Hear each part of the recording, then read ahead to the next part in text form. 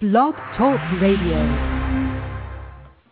Hi, this is Adriel Hampton of Government 2.0 Radio. I'm here with my co-hosts Steve Lunsford and Steve Ressler, and today we're going to be talking about Congress Camp, an event held last week to introduce Gov 2.0, Web 2.0 concepts to the federal legislature, and we're going to be talking to some interesting guests who are at that event and some who are sponsoring, presenting, and participating. First of all, talk a little bit just about what's been going on in the world of government reform through technology this week. And Steve Ressler, what do you got for us this week? Steve Ressler? We may have lost him. This is Steve Lunsford. I'll go ahead and okay, sorry, man. Till Ressler joins back in. One thing I thought that was interesting that folks may not have seen yet is yesterday on the WhiteHouse.gov blog. Macon Phillips is the new media director there at the White House, put up something regarding the use of Internet and the Presidential Records Act. And this is something that I think is applicable not just for the PRA and how it applies to the executive branch of the federal, but I think records retention is an issue that I think cuts across all levels of government, from federal to state to local, in many different ways. And I know that there was a story that I saw in the past week or so in Florida that I think, Adriel, you may have seen this as well, where folks have stopped posting on Facebook and other areas until they kind of get it straightened out in terms of the sunshine laws down there. So I thought this was a pretty interesting post to look at, how do you start to ensure that in a digital age when you're using a lot of these new channels, Facebook, Twitter, Flickr, from a video, from an image standpoint or video standpoint with YouTube, et cetera, how do you ensure that you're keeping in with the spirit of things like the Presidential Records Act or Florida Sunshine Laws in terms of record retention? And I think it's something that people will have to deal with. So the White House is going to be putting out a proposal for automated archiving process, which I think is hopefully, maybe they'll lead the way and help provide some guidance for some other levels of government to show that you can still use these tools and abide by the laws and the regulations that are out there in terms of record keeping. Yeah, that was a big one, and I have been wanting to read it, and I haven't had a chance yet, so I want to really digest it. It was something I wrote a short blog entry in response to that Florida news story, which was interesting, because you have a whole gamut of stuff. You have people not really worrying about the records retention issues at all and saying it's not a record, and then you have some more conservative folks saying just don't do it at all. And so it's great to see the White House taking a lead in wanting to put some information and also I guess they're hiring the archivist, right? Is that all tied together, you think? Yeah, I believe so. And for folks that want to check the blog out, it's up there from Saturday. I'll go ahead and tweet it out over the GovTweet channel and my personal Twitter ID, but you can go to whitehouse.gov/blog, and it'll be the last entry from yesterday. So yeah, I think it does go along with the archivist, and again, I think there's tools that hopefully will start to emerge to make this easy and affordable, no matter kind of what the level is. We were trading messages earlier this week about TweetSaver, which is a new service that's out there, and something like that could be used from a Twitter platform. But you're going to have to look at how do you do this across whatever these new media platforms you may be using for your agency. The other big thing was apps.gov. Didn't that just come out at the beginning of last week? Yeah, that was. Sorry if I had technical difficulties there. I didn't know. We're working a new phone. Yeah, am I back on? Yeah, you're here. So apps.gov was an interesting release. I think there's two ways to take it. If people haven't checked it out, go to apps.gov. Basically, the idea is it's a GSA-run storefront for kind of easy software as a service computing. So easy software that you see already out there, user voice, IDEA, Scale. Salesforce had some stuff there that agencies can pick up and just use right away rather than go through the traditional kind of lengthy procurement processes and security arrangements. The trick, I think, for me, and it'll be interesting to see how it evolves. I think it's just a start, which is always good. I like getting things out there and getting the beta, but a lot of that stuff was already out there in different forms at the GSA already. So it'll be interesting to see, in 3 months, are there 50 more applications out there? I think almost everything there that's out right now is free. It'll be interesting to see as more paid applications get out there. So to me, it's a good start, but a little bit of a hype wheel. So I'm excited to see what will come of it. I don't know. Do you have any thoughts on that, Lunsford? Yeah, I think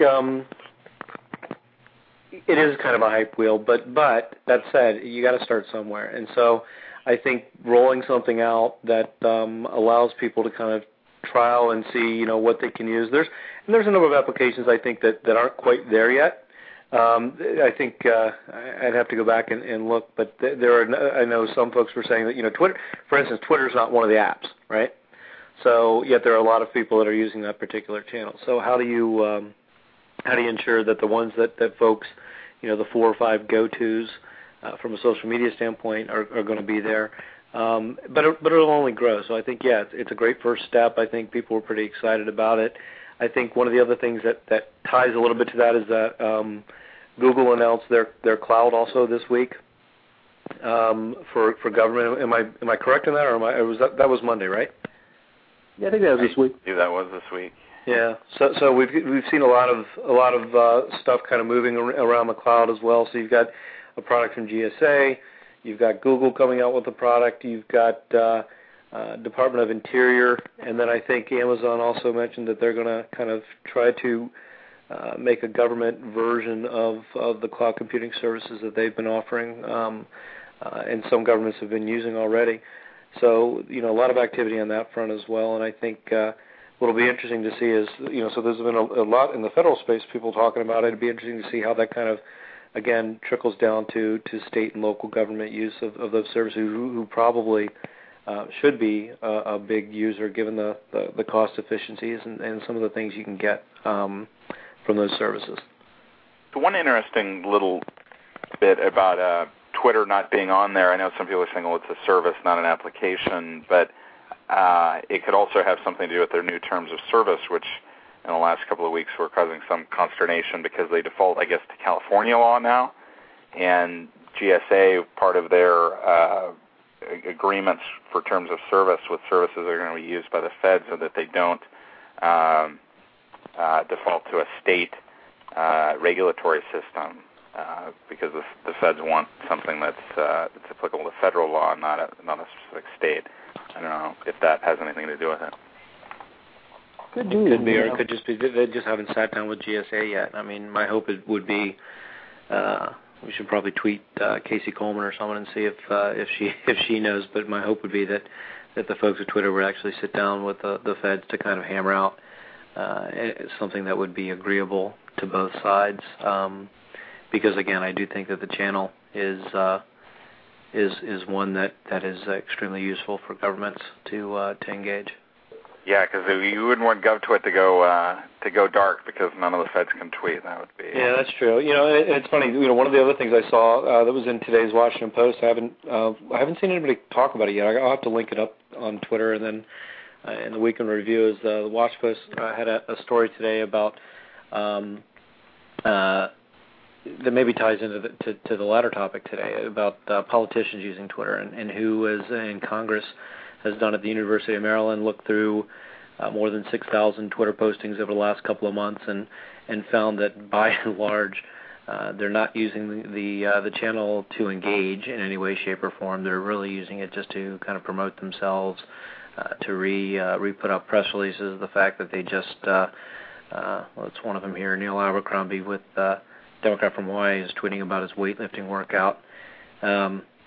So not a lot of interaction that they found going through this, and they're going to I think continue some of this research and present it in a more formalized way. But I think that's a good segue to our guest, because this event, Congress Camp, last week, it's this transforming citizen engagement with Congress through social media and collaboration tools. And I think one of the things they were talking about is how as politicians come into this space, one of the interesting things, it seems that campaigns and politics drives some of the quicker adoption among high-level officials, but there's a lot of just kind of the one-way traditional broadcast media use. But it sounds like a really great event, and it's online at congresscamp.org. Today with us we have Nisha Shahtal from Politicoholic. We have Alan Silberberg, CEO of U2Gov, who is one of the sponsors and I believe did some presentations at the event, and also Jim. Jim, is it Gilliam or Gilliam? Gilliam, yeah. Gilliam, and is it ACTLY? Is that how you say it? How do you say the name of your petition site? ACTLY, yeah. Uh-huh. Like ACTLY, and Jim is creator of ACTLY and also the technical guy behind GovLove, which is a new Twitter service coming out soon, and also of Nation Builder, which is the tool behind White House 2, and also I used it on my political campaign, which allows folks to rate up and down agenda items, issue items, in a very easy, transparent wiki-style way. And why don't I have Jim, you kick it off. Do you want to tell us a little bit about Congress Camp? And the one real question I had is who put it together? Because it's not quite clear from the blog who was actually writing these things, and I know many people were involved. Yeah, it was a big group effort. I know that the blog in particular was written by anybody. In fact, that was one of the things that we were all encouraged to do, was to just sign up and write blogs about the different topics. A couple of the main people involved, I know, was Wayne Burke from the Open Forum Foundation. He's the guy that I'm working with on GovLove, and also Noel Dickover has been involved a lot as well at all in sort of getting that all organized. It was really great. I got a chance to demo GovLove, an early version of it, and the feedback was really great. The idea behind GovLove is to address what you were just talking about previously in this Washington Post article today about this study and how politicians aren't really engaging with folks on Twitter. And the hope is that in partnership with the Open Forum Foundation, we can start to get more government officials actually on Twitter, but then also create a real two-way conversation. And GovLove is designed to facilitate that in particular. So. That's great. And Alan, you also were able to demo U2Gov over there? Yes, and first, before I go any further, I want to say that GovLove was the thing that received probably by far the most attention and recognition at Congress Camp. Congress Camp was organized by not just the folks that were mentioned, but also the CEO of Grasshopper played a very integral role, and also a couple other people did. But Jim pointed out it was a real group effort. There were a lot of people there who were tweeting, who were blogging, live, doing live video, in fact. And so that event got extremely well captured. One of the things that I find to be a fascinating issue right now is the fact that, yes, there's a lot of sort of quote-unquote vehicles of communication, but so far the politicians have been very sparse in how they're choosing to use these tools, partially, I think, because they are afraid of the populist nature of these types of technology. They can't control them. And partially because they've got staff around them advising them right now to be very, very careful. We don't really know what's going on here. But there are some politicians who are starting to take some very definite but tentative steps in that direction. Like one I know, and it looks like there was some discussion of him at Congress Camp, is John Culberson, and he was also, I think, one of the speakers at the Government 2.0 Summit, who's kind of really uses Twitter back and forth. I guess he does some quick live video streaming. Yeah, he was one of the examples. There were actually several. One of the things that was really striking, however, was the discussion that was put forth by staff members of Congress, which was that they feel like they're kind of in a bind. On one hand, they're watching all this technology happen really fast and get rolled out by other people. But on the other hand, the House and Senate official policies, as well as other government policies, and these concerns that politicians have about the tools, just make it very difficult for some of the staff to actually get their bosses to agree to use these tools. Yeah, this is Steve Ressler on the line. Yeah, I'd love to hear your take, too. It sounds like a lot of the same hurdles that the legislative branch is facing, the same ones that executive is. Can you talk a little bit? Are the staffers have the same problems with access issues, sites being blocked, or is it more just kind of the Records Act issues, which seem very similar to... the one thing that really struck me, actually, and Jim, I'm sure will have a different take on this perhaps than Nisha will as well, but it seemed that a lot of the House and Senate staffers were talking about using very outdated browsers and outdated technology that were, because that was when their systems were bought. But the other thing that struck me was that each congressional office is run like a small business, and so they have the political side, they have the official side, and each one makes their own IT and web decisions.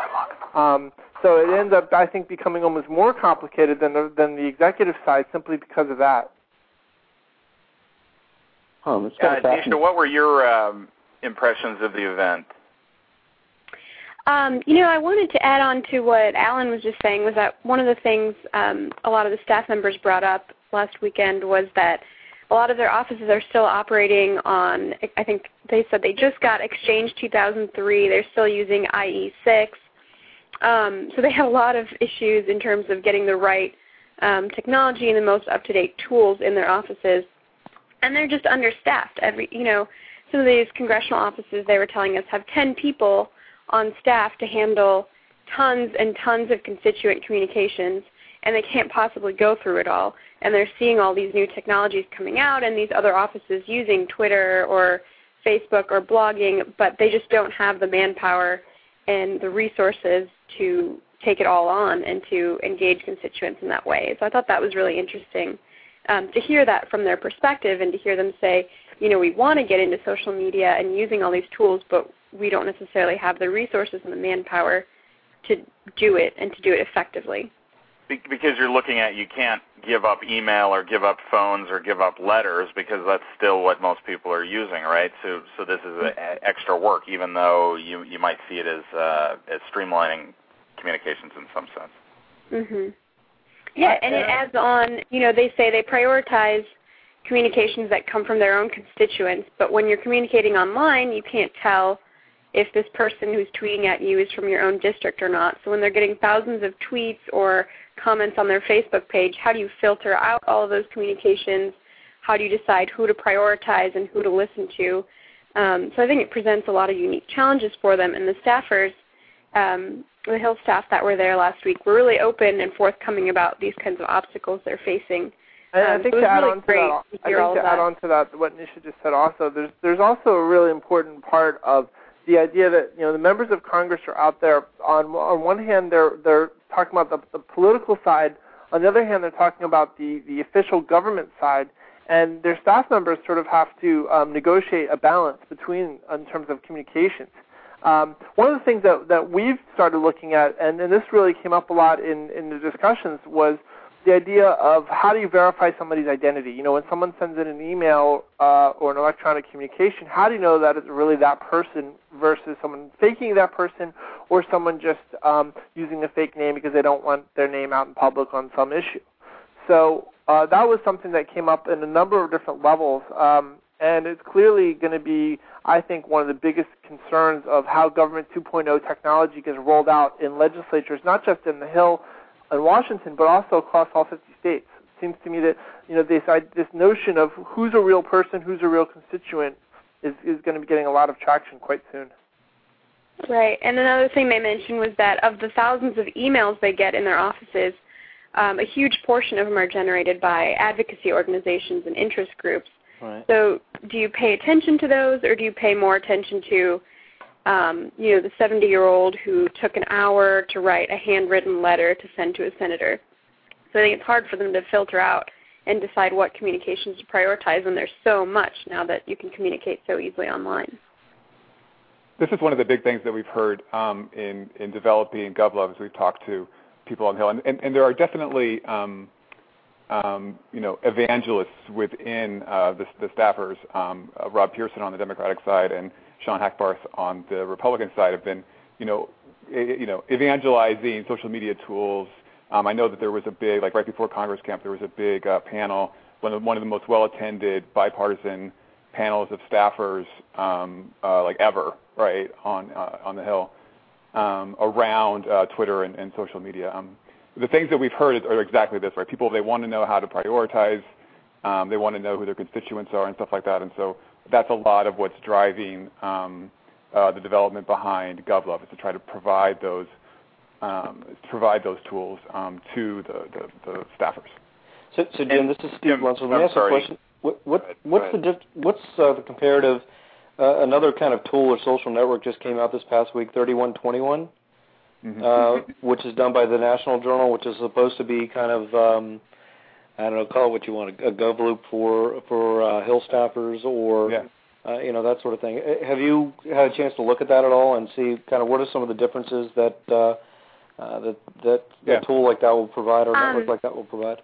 It was I can think about that a little bit, just because my company is actually working with National Journal on that. And what it is, it's a social and professional network for Hill staff. So it's supposed to, hopefully, once we get more congressional staff using it, be a dynamic directory and networking tool for all the congressional staffers, and can hopefully increase a lot of their internal efficiency by putting a lot of online tools together for them and having sort of a private network for Hill staff to more easily communicate between offices. I think also, this is Alan. The other thing that they were demoed at Congress Camp, and they showed us, a pretty lengthy demonstration of what the tool is going to be used for. It is definitely, one of the things that people say, is this another type of GovLoop, or is this another Facebook, or is this something? In this situation, really have a closed social network. It's not open to anyone except people who are members, staff, and therefore it's going to have a very unique nature of a closed niche social network, and so it's hard to say exactly what will come of that. But they do have a lot of support given the media muscle behind them and the money that they're using to launch it with. One of the things that strikes me is that the terms that we're using are all kind of loose, however, the tools that have been created and the things that are being put forth, as was discussed heavily last week at the Gov 2.0 Summit, there are platforms now that exist that are doing a good deal of what people are hypothesizing about and dreaming about, and these tools exist, and Jim is creating a bunch of them, and we are, and a lot of other companies are too. And what's interesting about those tools is that they're being implemented in ways that none of us have ever thought of. And so a year from now or 2 years from now, when we start talking about social networking, again, it'll be a totally different term in how we approach this stuff. Yeah, definitely. This is Steve chipping in, and I think we think of social networks just in the way we know it, and there's kind of one model. But I think there's a lot of different models, degrees of openness, closedness, and there's different ways that the knowledge sharing is going on. I mean, I think a lot of the tapping into, like the 3121 talking about, is just the kind of knowledge management issues and collaboration issues we've always faced. How do we get people that are working on the same problems to connect, not reduplicate the wheel? And that's always been the issue, no matter if you work in a company and it has 500 people, how to get those people talking, whether you're in one large government agency, across agencies, or the Hill. These are all common social issues we've always been facing. And the technology is out there now to kind of try to start tackling them. The issue will be whether people will want to, and if there's the muscle behind it, the real instincts to give back and connect and share. The good side, it seems like people are adopting a lot of these tools, and you can see it just with Twitter, for example, where they're taking in new directions every day. So I think it'll be funny, I think, like Alan said, in the space a year or two from now, where people have taken a lot of these platforms. And Jim, let me ask you, so you demoed GovLove. Can you tell us a little bit about what it is? So basically the idea is you sign in with your Twitter account, and you put in your address, and we show you your stack of representatives, from Obama to your senators down to your local council member. It's broken down by federal, state, and local. It's a mashup, technically, of the VoteSmart API, Twitter. We got some of the Twitter information from the Sunlight Foundation. We're doing our own mappings. And And then you get this view for each office, which is all the tweets that are coming from the actual politician, but then also from their staffers if they're on Twitter. And then you get all of the messages that people are sending to them, right? So it sort of creates sort of something like a Facebook wall, essentially, based around Twitter, and gets away from sort of the current implementations, which are just about whatever the politician is tweeting, right? I thought what was really a lot more interesting was what people are saying to them, right? And then we're aggregating that information and trying to make it useful for the folks in Congress or in sort of different offices. They want to know things like is this a constituent, right? So we can tell them you have 500 constituents on Twitter, right? Here's who they are. They want to know what are the trending topics, and so we're going to be showing like this week everybody's talking about HCR, right, and environment and different things like that. You're going to have to get everybody to set their location back from Iran. Yes, exactly. It does do some guessing. We can, when they sign in, we can, guess based upon their IP address roughly what city they're in. But to do actual, to figure out what their actual representative is, we pretty much have to ask them for it. But it's pretty easy to do. And so, I really like this idea of being able to, for folks to be able to say, we won't publish the information as to their actual address, but having it available, saying, this person is associated with this particular representative and these particular senators, I think can be really interesting information to put back out into the Twitter ecosystem. And a lot of new applications can be built, a lot of new citizen engagement tools based upon. So will you be, to some extent, crowdsourcing that kind of intelligence gathering? I mean, I know living in densely populated San Francisco Bay Area, the districts are gerrymandered. Some counties have 3 Congress people, for example. Right. When you put in your address, we geocode it, and based upon the VoteSmart API, we can place you in the appropriate district. The piece that we are crowdsourcing is definitely going to be, who's actually on Twitter, and mapping those to the actual offices. Hopefully, people will start raising their hands when they see it, like particularly staffers. I'm most excited, frankly, about getting the staffers on under their real names, saying, hey, I do press for this member of Congress, right, or I do policy around healthcare for this, and because I'm like a lot more likely as a citizen to engage with someone who's working on the issue that is sort of most likely to actually listen and possibly even respond to me, whereas I might not even bother if it's just if it's like the official account, which is getting overwhelmed with lots of messages. And I know that one of the things I always think about with Twitter, and hopefully your service and kind of the ethos behind it may break some of this barrier, but you have a lot of officials on, but it's very unclear who's actually running the account, whether it's live, whether someone's actually reading the messages. People don't really, put their real names, the staffers, and hopefully that'll kind of change. I'm definitely trying to encourage people to do that.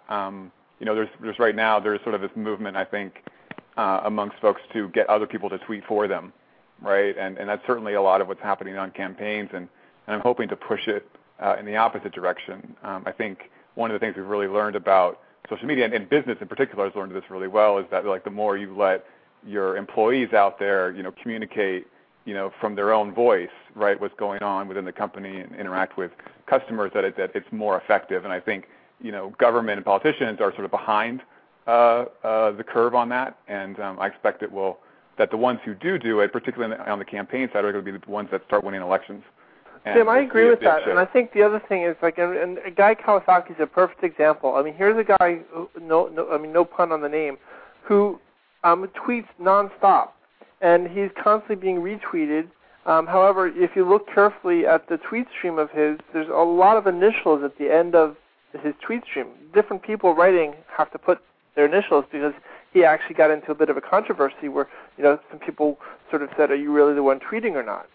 And So either we have a situation where, like, these tweets get tagged with whoever the author is, which right away makes it a sort of secondary source, or I agree with you that we've pushed to a new level of transparency where, if you're an elected member staff person and you're tweeting under a fake name, maybe you shouldn't be on Twitter.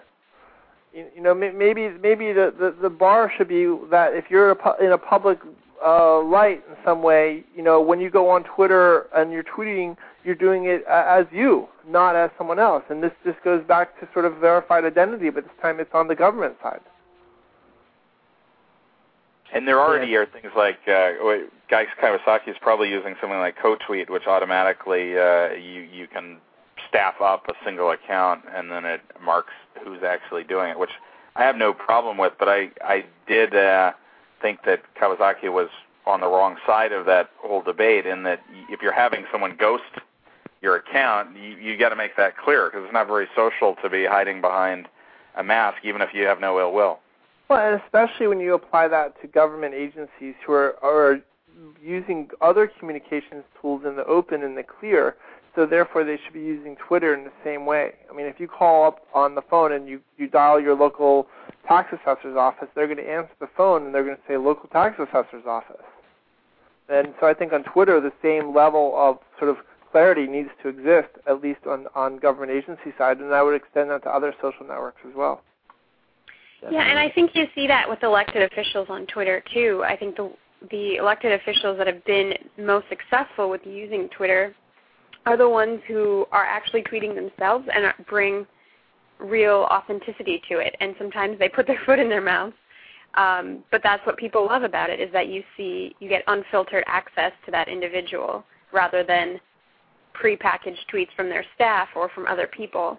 So you look at like Claire McCaskill or John Culberson, who we talked about earlier. Those two, I mean, sometimes they say kind of silly or random things on Twitter, but everybody loves the kind of transparency that they bring to it.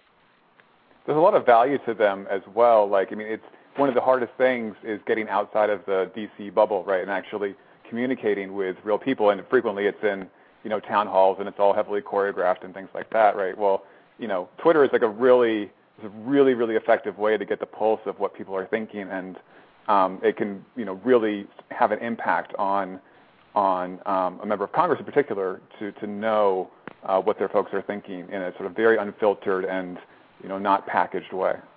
Mm-hmm. So, and this is Steve Lunsford, and mind you, I'm as big a fan of Twitter as they come, but it was brought up earlier. You've got to put it in context with the rest of your constituency that may or may not be using that particular channel to try to communicate. So I think it's important to also for them to figure out, again, it is that quick pulse of what may be happening and what people are thinking about, but it may be a certain subsegment of the population or of your constituency that's actually representative of.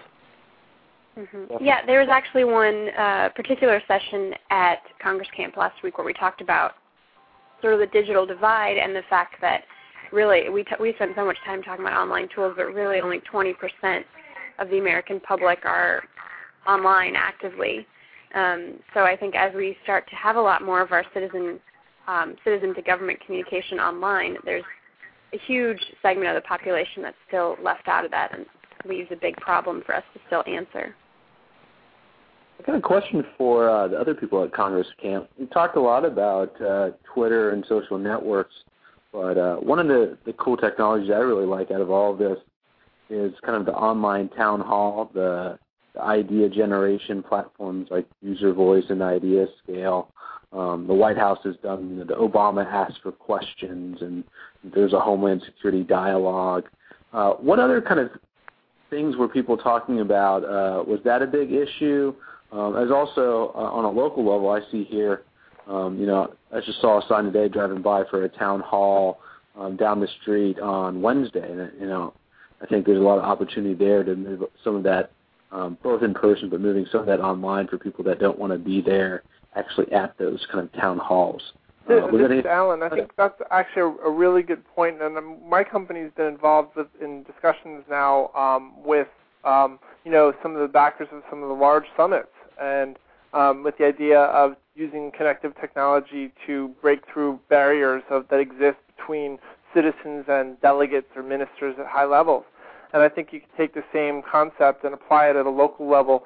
There's no reason why town halls shouldn't both be streamed, have a live Twitter fall behind them, and where people can truly participate from outside the halls, where they can sit in their living room or in their bedroom or whatever and be a part of it. I think that we're clearly seeing a generational shift in how politics is not only covered here in the United States, but also how politics itself is discussed, debated, and how we as a people are pushing each other to use this technology to get things done.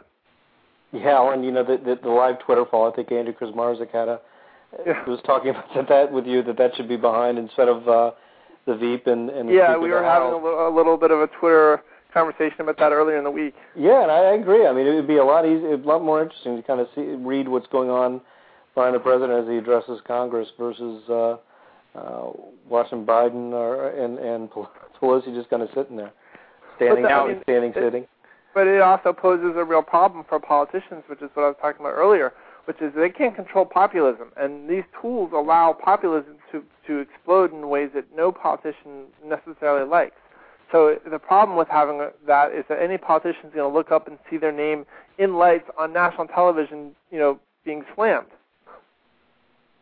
Yeah, I think what's going to happen is there's going to be a new class of politicians that's really good at leveraging that. Well, that's right? true. I think we're going to see a big shift from people that try to control the message to people that are able to harness, right, the sentiments that's out there, and the politicians that are good at tapping into that and understanding it and being a part of it are going to be the ones that will be more successful longer term.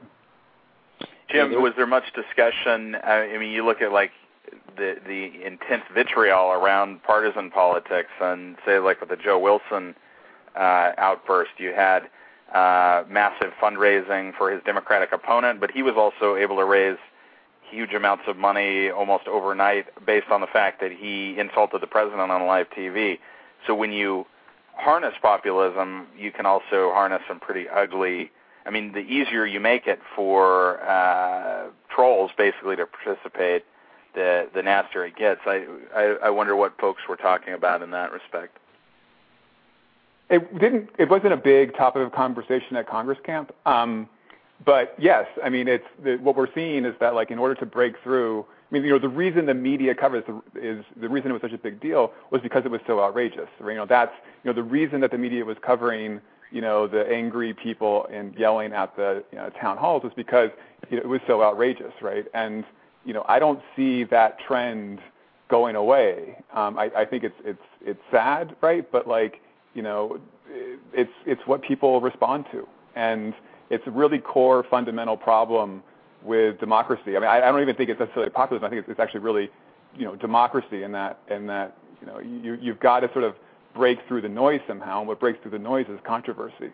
Right, but to that end, I mean, when you use the idea of sort of reality TV meets politics, and then bring it onto the internet, it acquires a whole new real-time level of who's telling the truth, who's not telling the truth, and how and where do you verify this? And that was something else that kind of came up through other means at Congress Camp, but was the discussion really of when you're on these different social networks, whether it's Twitter or Facebook or whatever, that there's a real-time flow of information, but there's still the sort of fact-checking perspective that has to be put in place. And so the real-time flow of information can actually overwhelm that fact-checking point at certain times. And so people have to be very careful, or their own tweets could be misused. I mean, the Iran election came up as the perfect example of how people with good intentions were retweeting basically Iranian intelligence agents' misinformation.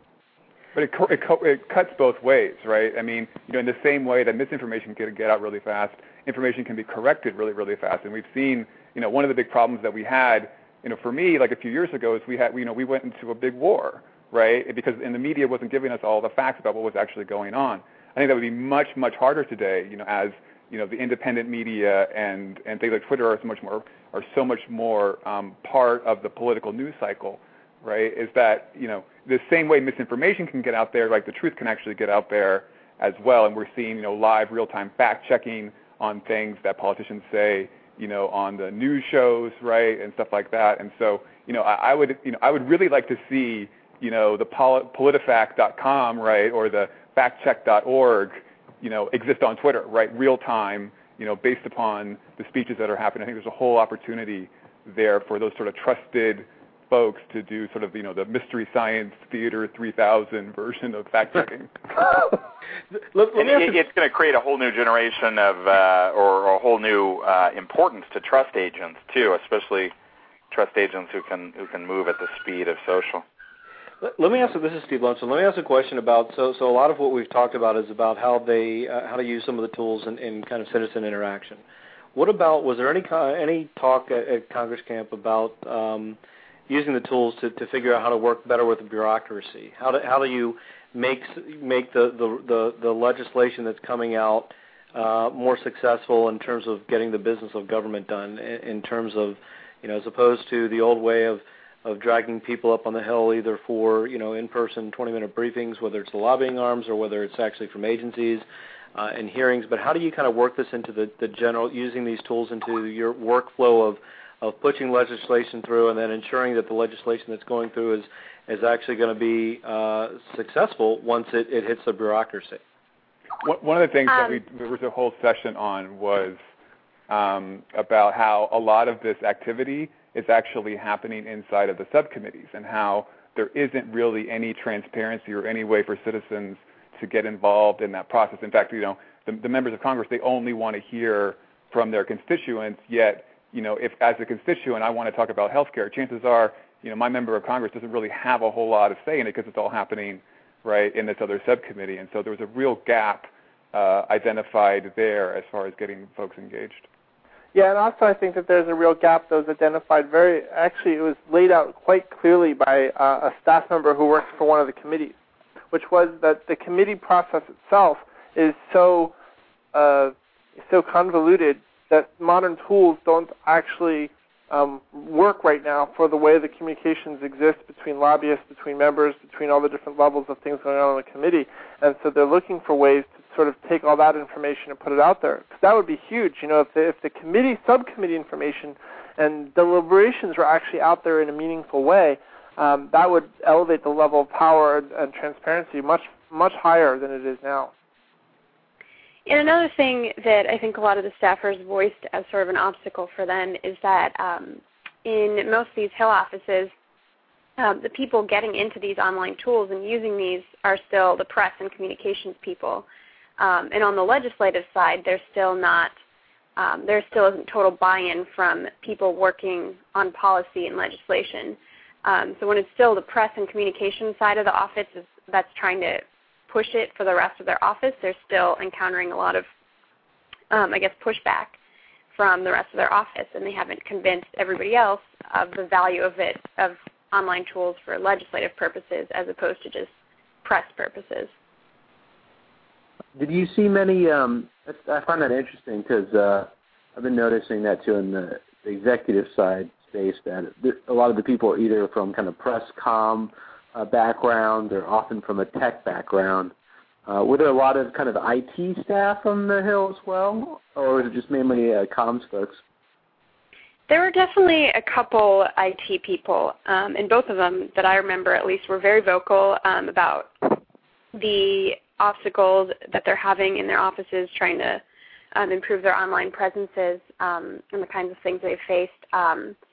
There were some that were talking about improving their office's websites and a lot of the tech issues that they've encountered. So there were a couple. I don't know that there were a lot of IT people, though. There were a lot of people that were forced into being IT because they were the ones that knew how to use Excel. Or they were the youngest in the office, yeah. Now, Alan, let me ask you about this whole thing about participation and maybe 80% of constituents not using some of the newer web-based tools. One thing I've been interested in, and I know some local Congress people in the Bay Area use these phone town halls. Instead of having an in-person town hall, they call all the registered voters and invite them to be on the town hall. And they get some blowback. Oh, you don't want to face the constituents. But on the other hand, they're getting 3,000 people on this live conference call instead of the couple hundred who might come out to the town hall. Was there discussion, and also what are you looking at, in being an entrepreneur in this space, about getting more people engaged in the system who might not be as technologically savvy? On the first one, I mean, it just goes without saying that brings a whole new definition of phoning it in. The idea behind that, however, I think is very solid. As long as it's not like some politician is using this sort of technology to basically hide. But the fact that more people can be participating, more people can have their voice heard, and I think that's better for democracy overall. That's the whole idea of what we're all working on here. I think that it also helps to give more of a real-time image of the messages going on in that district, simply unless it's a situation where some trade association or advocacy group has hijacked that communications tool and they're using it, where they've flooded it with their members. But if it's not that, barring that, then you probably have a really good real-time indicator of what's going on. We're looking at a number of different things, actually. UTGov has been asked by state governments and also by the federal government to take a look at how we can include things like video conferencing and telephone conferencing into real-time discussion forums where elected officials and or other officials can have conversations with citizens. And clearly that's a very engaging and compelling thing for government officials to be looking at, partly because it allows them to bypass the media and allows them to go directly to the people and have a direct conversation without the filter of the media, whether that's whatever filter you think that is. But this allows people to have that sort of more direct conversation. And it also lowers a lot of costs. It lowers travel costs. It lowers other media costs. And it allows, I think, the government to start to look at things, to anticipate problems, rather than dealing with them on a reactive basis, because now they're starting to get more real-time flow of information from their citizens. So it is definitely something that our company is looking quite closely at and utilizing our platform for.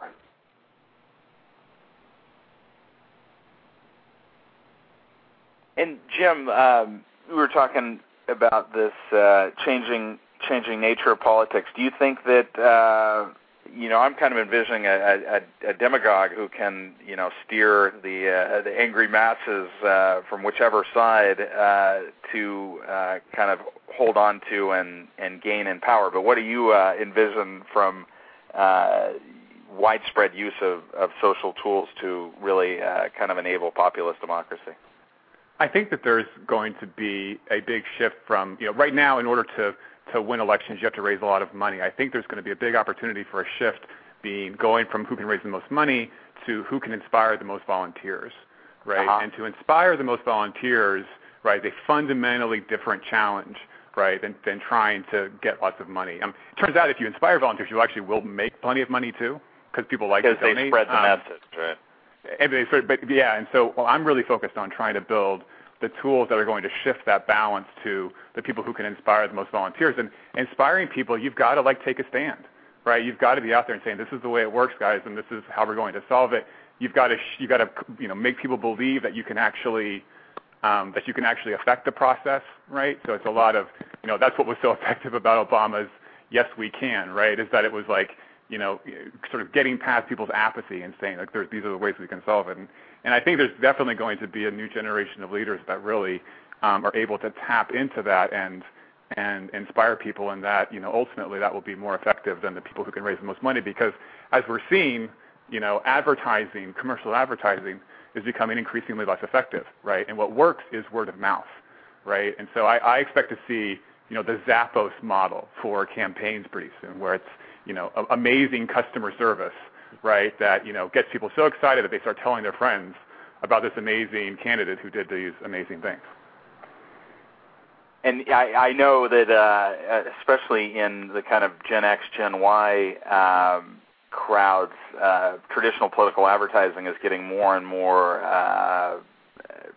bad press or bad word of mouth, right, how ridiculous some of these ads are. So that's, I think that, having just run for Congress, I think that we're 5-10 years out from full, from real revolution, but you can see the seeds of it now in the volunteers and in how people talk about things. The problem is you have all this online activity, and then you have, a very low percentage of the population actually tuned into it. So it can be very loud and it can get media attention, but the actual voters aren't there yet. But I think in 5 or 10 years, just in the changing of the guard as far as the generations, you're going to have more people engaged in the online, more social portions of politics. Absolutely, we're getting there. Well, we've just got a few minutes left here. Steve Lunsford, do you have any closing thoughts? Yeah, no, I think this is the first time we really had a pretty decent discussion, I think, on the political side of these tools and kind of go to us. So I think it's great to kind of hear what went on at Congress Camp. I'm sorry I wasn't able to attend. I know it was right on the heels of the Big O'Reilly summit, so hopefully there was some carry through and some of the energy and stuff that came over.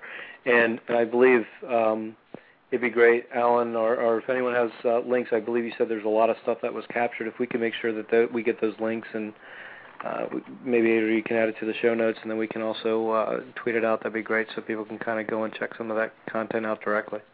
Great. Yeah, there's a lot of content right at congresscamp.org, and there's I think a Twitter feed for the tag CongCamp. Steve Ressler, and we're also on Twitter it's just at Congress Camp, and we posted a lot of the content there, a lot of the recaps and blog posts and updates are all. I got to get that added to GovTwit. I don't think I have you guys in GovTwit yet. Oh, yeah. We should definitely take care of that. No, I thought this is Steve Ressler chiming in, just echoing what Lunsford said. It's fascinating to see the legislative branch side. There's so many similarities, and I also always find talking to other practitioners in the space, it's oddly comforting to see people going through the same steps and the same struggles, but at the same time progress being made. So just the same stories that we hear when meeting with government employees about, the comm or the IT shop, and they're making, they're trying to move the agenda forward, but, it's really hard right now, but, a couple good examples here and there. And I really agree with Adriel. Hopefully for all this is maybe not 5 to 10 years, but I definitely see it's starting to tip and become more and more mainstream. So hopefully, as I always say, there's, I think, 100 good Gov2O examples now. If you include political, legislative, executive, hopefully in a year it's 1,000 and then 10,000 in 2. So looking forward to and we'll have an effective ranking system to say which are the best. Yes. Nisha, do you want to give us your final thoughts and maybe tell us where folks can find you online? Sure. Well, final thoughts, I actually just wanted to mention that sort of coming off of Congress Camp, we are, a bunch of us that are in D.C. are meeting tomorrow to talk about output and next steps and what kind of action we want to see come out of it. And I know one of the things we talked about in the last, I think the final session of Congress Camp was creating a repository for best practices for congressional offices in terms of using online tools and managing and sharing information and communicating with constituents. So I know that's something that Wayne Burke has really been spearheading a lot, and there will definitely, I'm sure, be some interesting conversations about that tomorrow. And there is a lot of content about that and about all the other sessions posted on our website at congresscamp.org. So I definitely recommend checking that out. I guess where to find me online, I'm on Twitter at Nisha Chital, and my blog is politicalholic.com. Great. Well, thank you for joining us today. Yeah, thank you guys for having me. And Alan, your final thoughts. Sure. I was really happy to be there, like I have been at all these camps recently. The thing that I'm really picking up on is not just the energy, but the huge dedication that people are putting into this. Many people are working really, really hard and not earning a lot of money, and nor are they getting a lot of recognition at this point in terms of what they're doing. It's fascinating to see how people are collaborating and using these various social tools to come up with new ideas for us to sort of take back control of our government. And so as someone who's just been part of that, it's just very exciting to see, and it's great to see such a great combination of people come together, especially over a weekend. And why don't you give us a quick rundown? You're putting on a Government 2.0 event in February in LA. Can you tell people where they can find out more about that? Sure thing. Right now, we're in the process of creating the official page and whatnot. It's going to be February 5th to the 7th weekend also. Really billing it as a Gov 2.0 camp on the West Coast where we can start to use common language to break down some of the things that we're all talking about and maybe try and take this discussion from sort of the level of a geek's paradise to something a little bit lower where more people can buy into it and maybe we can see quicker implementation as a result of that. And so we'll be making some announcements in the next week or so about sponsors and also about more information on where it's going to be, and there'll be an official site up in the next couple of days as well. And people can also follow you at U2Gov on Twitter, sure. right? On Twitter, I'm U2Gov, and our website is www.you2gov.org. Great. Hey, thanks a lot, Alan. Thank you. And Jim, you're our last word here. I'm also in Los Angeles along with Alan, and we actually got the chance to actually meet for the first time in D.C., which is great, and looking forward to getting involved with Gov 2.0 Camp here in Los Angeles. Couldn't believe that was actually going to happen, so it's very exciting. There's a lot of really interesting stuff happening. It's great. Thanks for having us on and talking about Congress Camp. You can get me at Jay Gilliam on Twitter. Great. Thanks a lot, Jim, and thanks for all the work you're doing in this space. It's interesting stuff. Well, thank you, everyone, for tuning in. That's it for this week's edition of Government 2.0 Radio. If you want to appear as a guest on this show, just the best way to reach me is on Twitter at Adriel Hampton, Adriel Hampton, or you can email me, adriel@adrielhampton.com. We're always looking for interesting topics and guests, and we'll see you here next week, Sunday, 6 p.m. Pacific, 9 Eastern. Thanks for tuning in. We're on the web at gov20radio.com. Thank you. Bye.